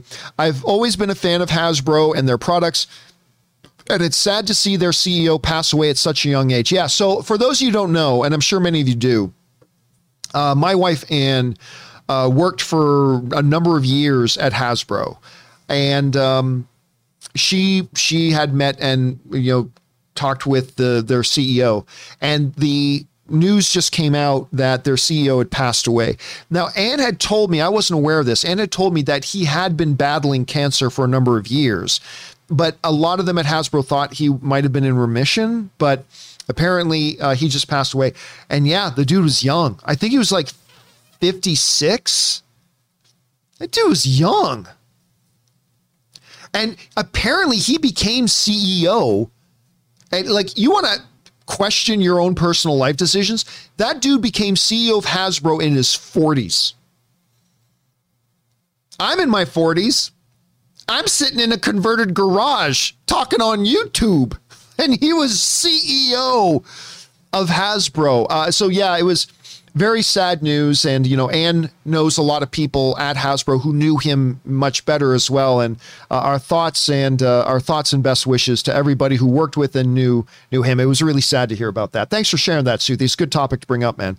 All right, next up. Dangerous D writes, John, who do you think is the best impersonator? Bill Hader? Does Schwarzenegger, Pacino, Jay Farrow? Does Kevin Hart, Denzel? Frank Calladino? Does Madden Bush? Seth MacFarlane, Family Guy, or someone else? Bring on the filthy impressions. None of them. None of them. It was who, guys in the live chat, I wish Rob was here. He probably knows the name of the guy. There was a comedian impersonator in like the 60s, 70s, and 80s. Is it Rich something? And Jordan Carlson got it. Jordan Carlson got it. Rich Little. I remember that because I remember watching the Muppet Show when I was a kid, and he was even on the Muppet Show. And I remember a bunch of years ago, I went down a YouTube rabbit hole, because I was looking up an impressions of something or whatever. Anyway, went down this big YouTube rabbit hole on Rich Little. That dude did the best because he could do impressions of anybody. He could do impressions of anyone. Like Carson would name a guy, Johnny Carson would name a guy, and he would just be able to do it. Like, it was incredible. So those guys all do good. Like, I love Bill Hader too, but yeah, Rich Little. Who is this? Enric is saying that Rich Little is still alive. Oh no, asking, is Rich Little still alive? Dutch is saying Rich Little still performs in Vegas. I had no idea. I had no idea if he was still alive or still working, whatever, but apparently, yeah. He was like the best I've ever seen. Now, I've only ever saw him on YouTube, but he was the best I've ever seen. All right, next up. Dangerous D also writes, hey John, have you heard this news? Stephen S. DeKnight has announced that he will no longer write for Marvel until C.B. Cebulski, editor-in-chief, steps down. Apparently he pretended to be Asian to further his career in Marvel. I didn't know being Asian could further your career, especially in Marvel. As an Asian man, I don't know what to think of this. I don't know whether to be flattered or appalled. As someone who's married to a Filipina, do you agree or disagree with Stephen DeKnight's decision? Okay, so I'll say this. For those of you who don't know what's going on, Stephen S. DeKnight who, of course, was the creator and showrunner of Spartacus, which was Aaron Cummings' show. He was also the showrunner for season 1 of Daredevil, did a magnificent job on that. Then I think he did the one Pacific Rim movie, if I'm not mistaken. Anyway, so he's recently signed on to write a Wolverine comic for Marvel. Now, news came out that the editor-in-chief of Marvel Comics, CB, what's his name again? CB Cebulski. He wrote, while being an assistant editor at Marvel, he was a writer on one of the comics under a pseudonym. And I cannot, let me just see if I can look this up. Hold a second. Give me one moment. Sorry for the awkward silence here. Let me bring this up here. Let me bring this up for a second. So basically he wrote for a Marvel comic under the pseudonym Akira Yoshida. He wrote under that pseudonym. And he wrote, now I don't know a ton about the story. I will say this, and look, let me just admit this. I don't know a lot about this story. So I'll say this. If it's just that, okay, look, he's an editor at Marvel, so he wasn't supposed to also be writing on a comic in Marvel, because I guess that's against the rules. So he took on a pen name, and instead of a white Caucasian pen name, he used an Asian pen name instead, so people would know who he is. In this case, Akira Yoshida. If that's all this is about, and I don't know that it is, I'm fully admitting my ignorance here. I don't know if this is what I'm just saying. If, and that's a big if this whole thing is just about that he wrote under a pseudonym and he happened to use an Asian name, I don't see what the big deal is. Now, if there's more to the story than that, then I could totally change my opinion. But if all this is that this guy wanted to hide his real identity in writing this comic so that the fans wouldn't know it was actually one of the editors of Marvel writing it, and instead of just using my name, yes, my name is Larry LeBlanc. Like, I don't know. Like, if instead of saying that, he said, look, I really want to throw people off. So what's a Japanese name? Akira Yoshida. And he used that as a pseudonym. I don't see what the big deal is. I don't see what the problem is. Well, so what? Is it racist to just use a different name when you're coming? I don't know. Now, again, maybe there's way more to it than that. And I really like Stephen DeKnight. I really like him a lot. I've met him. I love his work. I love Stephen DeKnight. I'm just saying is I don't know the whole situation, but if the situation, and again, it's a huge if the situation is just that he picked that name as his pen name, I don't see why this is a big deal. But again, I'll say it for a third time, if there's more to it than that, then maybe there's more to it than that. By the way, I just want to say let me try this again. Irgio Arrigo sends in a super chat badge in the live chat. Thank you, man. I appreciate that. I'm sure a few have come through today that I've missed, and I apologize if I've missed anybody from that. Okay, let's move on. Next up, we've got Dangerous D. Oh, we already did that part. Okay, Dangerous D writes, hey, John. It's that time of year. CW is doing a crossover with their DC shows, their first look photo in Entertainment Weekly, and it looks so low budget, Despero. The villain doesn't even look like the image in the comic books. Should they stop crossovers?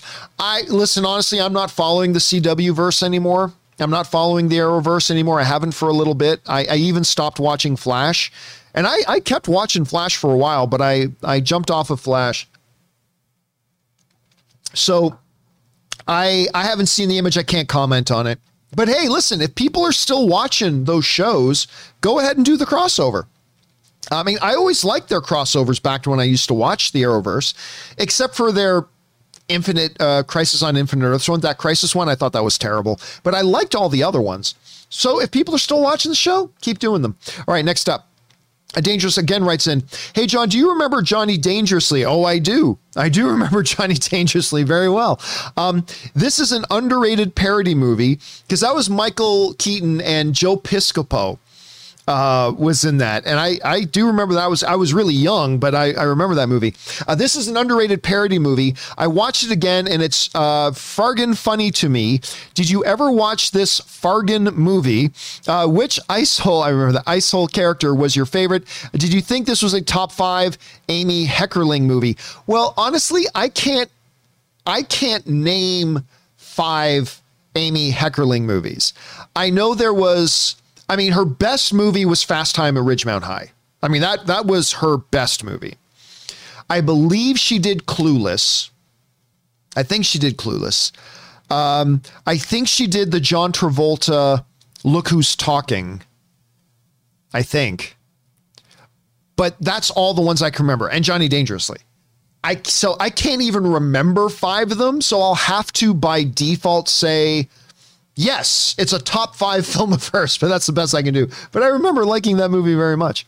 All right. Mr. Graham91 writes, hello, John and Co. Have you heard Dwayne The Rock Johnson's rap about the rap debut in Tech Nine's new song Face Off? Gotta be honest, he didn't do too bad, if I must say. Thoroughly surprised. I have no idea about that. No idea. Never heard of it.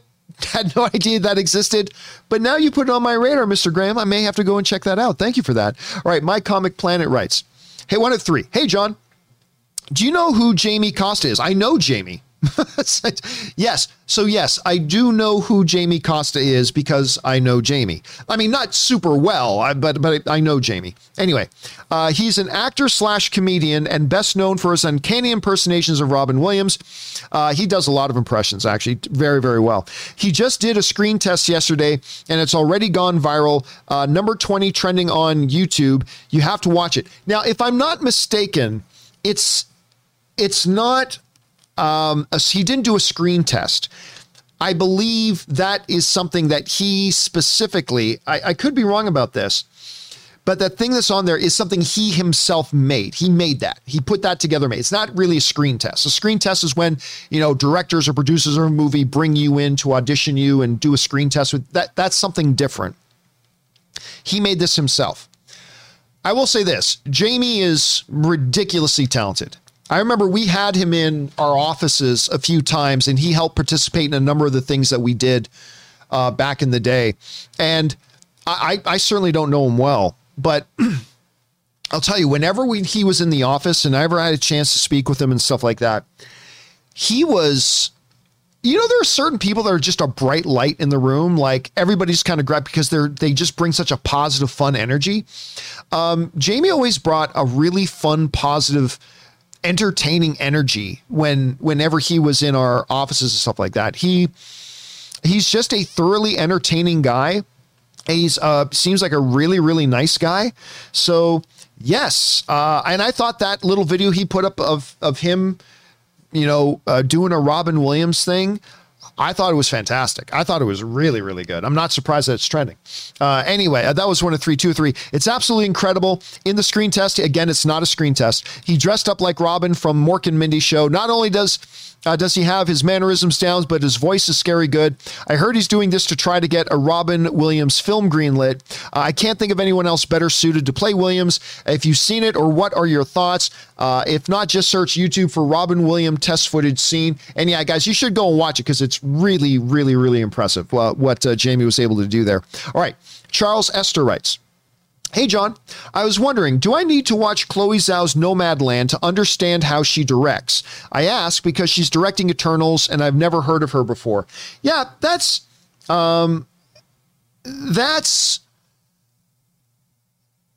first of all, you should see Nomadland just because it's utterly fantastic.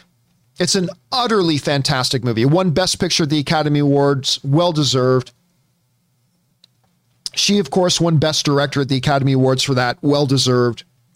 It's incredible. But do you need to see a director's previous work in order to watch their new movie coming out? No, you don't need to. Now, as a fellow film fan, I would say you need to watch Nomadland because you owe it to yourself if you're a movie fan. The movie's fantastic. It's incredible. So but do you need to watch it in order to watch the next movie she's directing? No, you're good on that. You're good on that front, my friend. You're good on that front. All right, next up. Mr. Graham 91 writes, how proud are you of Anne? Well, I mean, I could sit here all day and talk about that. I could sit here all day and talk about that. Allow me to wax poetic for a moment. You know, when I first moved to LA, I was actually already in a relationship when I moved to LA, and me and the girl I was seeing, we tried to make the long distance thing work and it didn't work. And, you know, that fell apart pretty quick. But, you know, I started dating a lot. I dated around a lot. You know, I was this Canadian kid. I'm in LA now. I wanted to date all these Los Angeles actresses and stuff like that. I thought it would be fun. And I did. I dated around a lot and things like that. But I never found myself being really interested in anybody until I met Anne.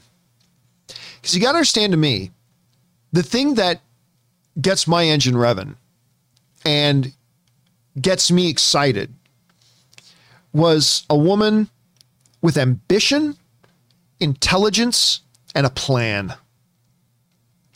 And I remember when I met Anne, besides the fact that she was stupid beautiful, I'm not going to lie, obviously that's the first thing I noticed, like, that girl is stupid beautiful. So aside from that, the more I got to know Anne, and she already had 2 degrees. Like when I take that back. She just got her 3rd degree when I met her. So super intelligent. She was already working for a government thing when I met her. And I remember when I would talk to her about, you know, herself, her plans for herself, whatever, she had all these career ambitions and all these plans. I'm going to do this, and I'm going to do this, and I'm going to do this. And it's just like, this may sound weird, and this is true anywhere, but especially in Los Angeles. I get turned on by somebody, particularly like a woman who's got her shit together. Because most of the girls I dated when I came out to LA were just like, well, you know, I'm working here and I'll see what happens. Maybe next month I'll do this. It's like, you know, but that was the limit of their plan. Whereas when I met Anne, it's like, this woman's got her shit together. She's ambitious. She knows if she wants to rule the world, she will rule the world. Hyper intelligent, all the gifts, and she's hot. You know, I'm going to throw that part in there too. But that's the part that excited me, because in Los Angeles, there's hot girls everywhere.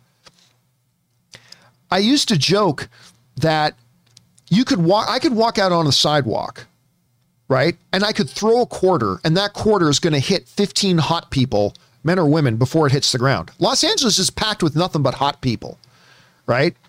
Until I got here. So until I got here, Los Angeles is filled with nothing but hot people. But so yeah, there's lots of really, really hot, attractive girls, even some actresses I dated when I got here. But it's when I met Anne that's what excited me. She excited me. She excited me because she was so intelligent. She excited me because she was so ambitious. She excited me because she wasn't somebody who talked about what they wanted to do. They knew what they wanted to do, and they were already putting their plan in action of how to get there. Everybody talks about what they want. Everybody talks about what they want to do.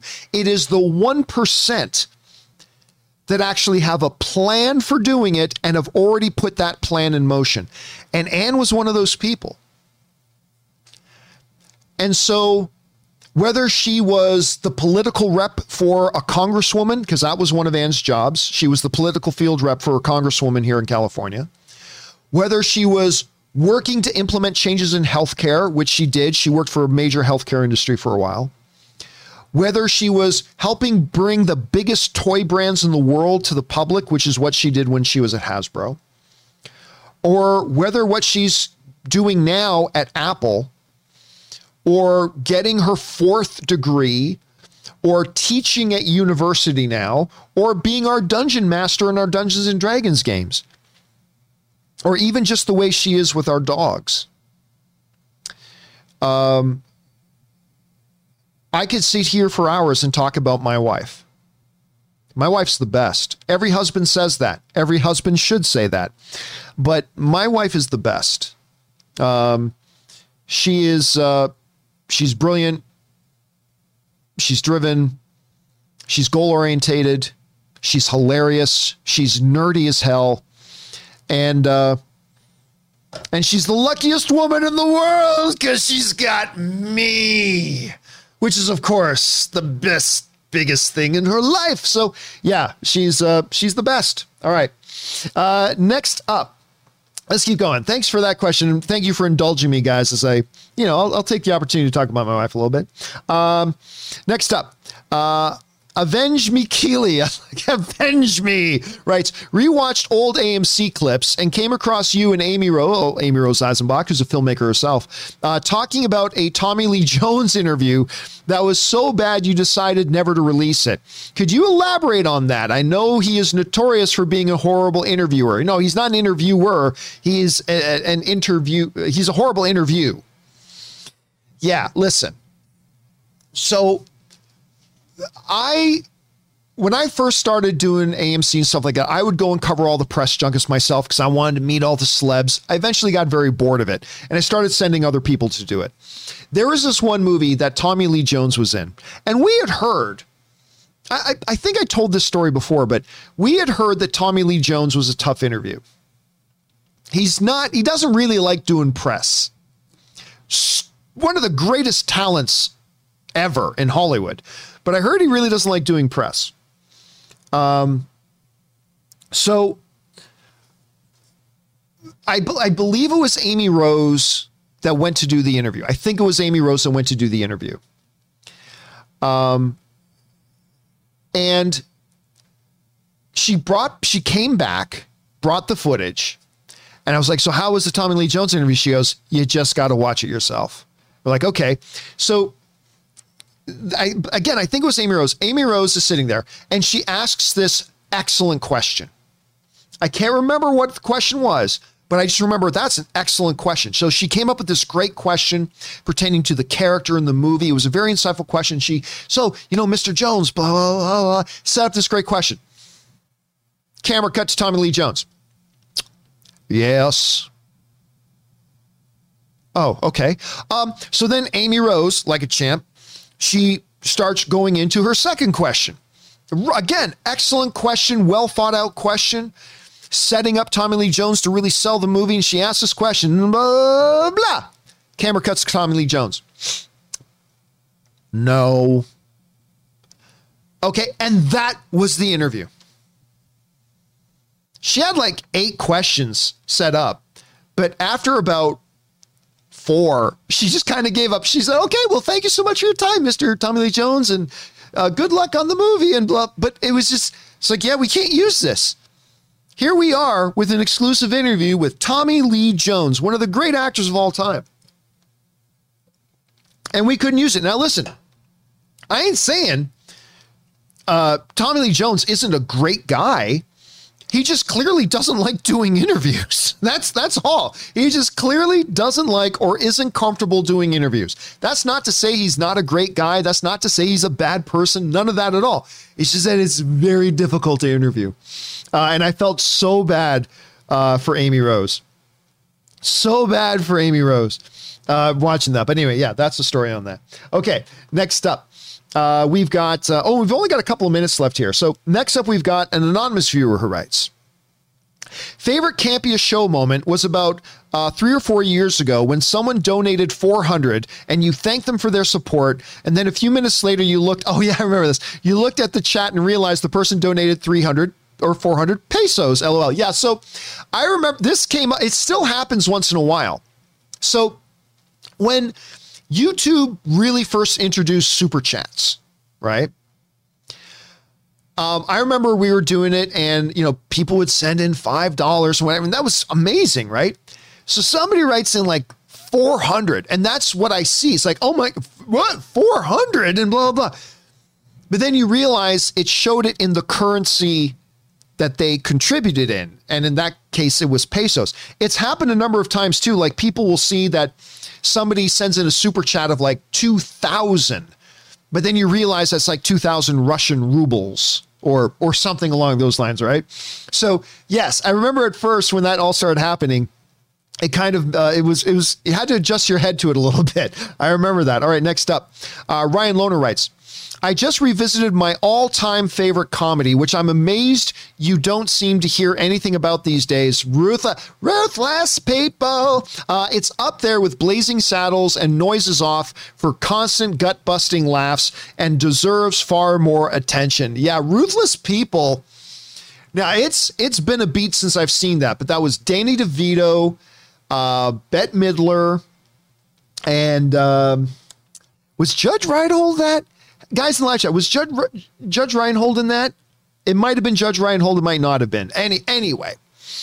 So it's basically about there's this real asshole of a guy. So these people kidnap his wife, but turns out he was actually happy his wife got kidnapped. Anyway, it's been a beat since I've seen it. All right. It's been a while since I've seen it, but I do remember really liking the movies. It's nowhere near on my top 10 list or anything like that, but I do remember really enjoying that movie. And you were right. And by the way, yeah, Scotty, Music Vixen are all saying, yes, it was Judge Reinhold. Okay. So there's that. It's been a while since, but I do remember liking a lot. Good on you, Ryan, for bringing that one up. You don't hear that one mentioned very often. All right. Next up, and this will be our last question today, guys. This one comes to us from the Sock, who writes, while I should hope against it because it usually means something bad for us, whether directly or indirectly, I'm salivating for another John Campea rant. Come on, Hollywood, stir the damn pot already. Yeah, I'll admit, I am trying to rant less. But I mean, I just can't help it. When something happens in Hollywood that is so remarkably dumb, I can't help but get a little passionate about it. Now, I haven't ranted in a while. I haven't had a good solid John Campea rant in a bit, but yeah, so yeah, you shouldn't hope for it. Neither should I, for that matter. All right, guys, listen, there are still more questions to come from, that was the Sock, from Alex Von Gollum, Dr. Nova, Dangerous D, and more. Do not worry, guys. I'm going to have a companion video go up a little bit later this evening. We'll get all caught up on the rest of the questions that are there. But for now, guys, that'll do it for today's installment of the John Campea Show. Thank you so much for being here, guys, and making this show part of your day. Thanks to Robert Meyer Burnett for being here. Big special thank you to my friend Spencer Brennan, a production designer, a member of the IATSE, for coming on the show and giving us a little bit more perspective about the upcoming, hopefully won't happen, but maybe the upcoming strike that's coming and what's going on there. So special thanks to my friend Spencer for bringing that point of view to us. And a big thank you to all of you guys who sent in the super chat badges and live chat, and of course sent in the tip questions. Number one, because you gave us great fun things to talk about, but number two, you supported this channel as you did it, and all of us involved with the John Campea Show, thank you guys very much for your support. Okay, guys, remember to do the four main things. Stay smart, stay safe, take care of yourselves, and please take care of the people around you. Don't forget to join us again tomorrow, guys. That'll do it for me. My name's John Campea. Until next time, my friends, bye-bye.